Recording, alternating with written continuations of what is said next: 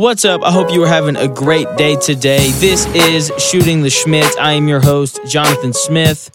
And man, I hope you were not too sleep deprived after staying up late watching the NCAA National Championship game last night, which is what we're going to be talking about today, along with a little bit of NBA stuff. I cannot wait to get into it. But first, Double B, Bruce Buffer.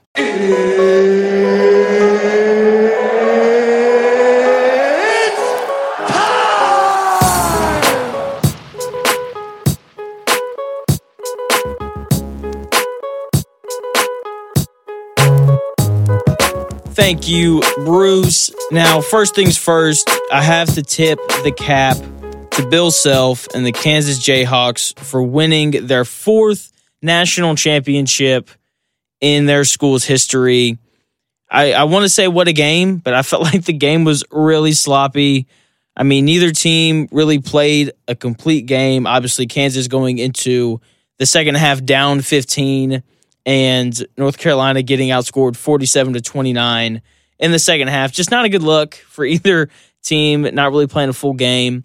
And to be honest with you, I don't know how this was only a 3-point game. Like, I don't, especially when you look at the shooting numbers. North Carolina did not shoot the ball well, to say the least. Their two best backcourt players, Caleb Love and RJ Davis, combined to be 10 of 41 from the field and 1 of 13 from three. That's just unacceptable. Like, if you expect to win the national championship, your two best guards have to play well. They can't shoot that terribly. RJ Davis is probably going to get off the hook because of how bad Caleb Love has been, or how bad he was, even though Caleb Love won 2 games for them single-handedly on their run to the national championship game. But yeah, it's just, I was talking to my guy, Matt. If you've been listening to the podcast the past couple weeks, you know exactly who that is. He made a really good point, and he said it talking about the UCLA team. When you have guys who make tough shots, they also have a tendency to take bad shots, which is, the tough shots that they make that just don't go in. And that's what Caleb Love did tonight. He took a lot of really tough shots, and, you kind of have to live with it because that's who Caleb Love is. And yeah, they just didn't shoot the ball well enough. Like I said, 21% from three, 32% from the field. They did make their free throws, which is impressive. Baycott, contributed to a bunch of those, being 9 of 13 from the free throw line. And he absolutely dominated the first half of that game.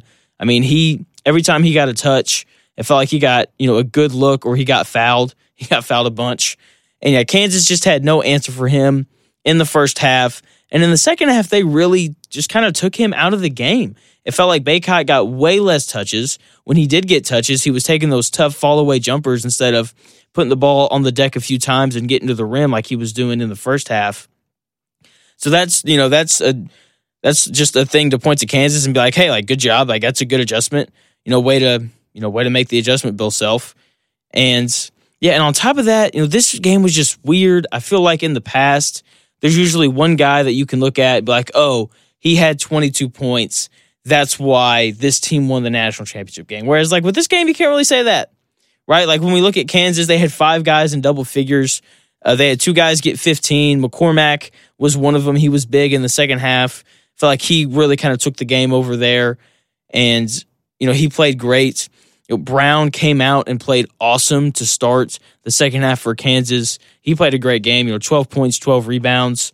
That's really impressive from a guard. And Baji played, he played okay. Seen him play better. I hate that he only took 9 shots. And obviously, North Carolina was keying on him. That's probably part of their game plan. Don't let the best player on Kansas's roster get a bunch of shots up. But still, I wish I could have seen him take a few more shots. But that is, that's besides the point, right? Yeah, so Kansas wins. Like, it was, really impressive game. Happy for Bill Self, his second national championship. Of course, it comes right after I was running my mouth talking about how we don't talk about him like John Calipari. But it's fine. It's whatever. I want to move on now to the NBA. And I just want to briefly go over the standings as we are so close to the end of the season. We are so close to NBA playoff basketball. I'm so excited for it. And I want to kind of look at potential matchups in the first round, who doesn't want to see who, and things like that. So let's start in the East. As of right now, Miami is the 1 seed. Looks like they're going to be the 1 seed. They have a 2-game lead over Boston right now, which means they're probably going to get the Brooklyn Nets, which is the last team I think anybody wants to see in the first round, as the Brooklyn Nets are without a doubt the most talented team in the Eastern Conference, probably the best team in the Eastern Conference. And yeah, that's the last team I would want to see. I feel bad for Miami because they're definitely going to be the lesser of the two teams there. Moving on up, the Celtics are going to get probably, I don't even know who they're going to get. The Hawks or the Hornets. I don't know. It doesn't really matter. Boston's been playing really well. I don't think it's really going to matter who they play as long as they don't play the Nets. And then the Bucks are going to get the Raptors, who they should handle really easily. We saw what he did against Brooklyn a few days ago. He's just on another level right now.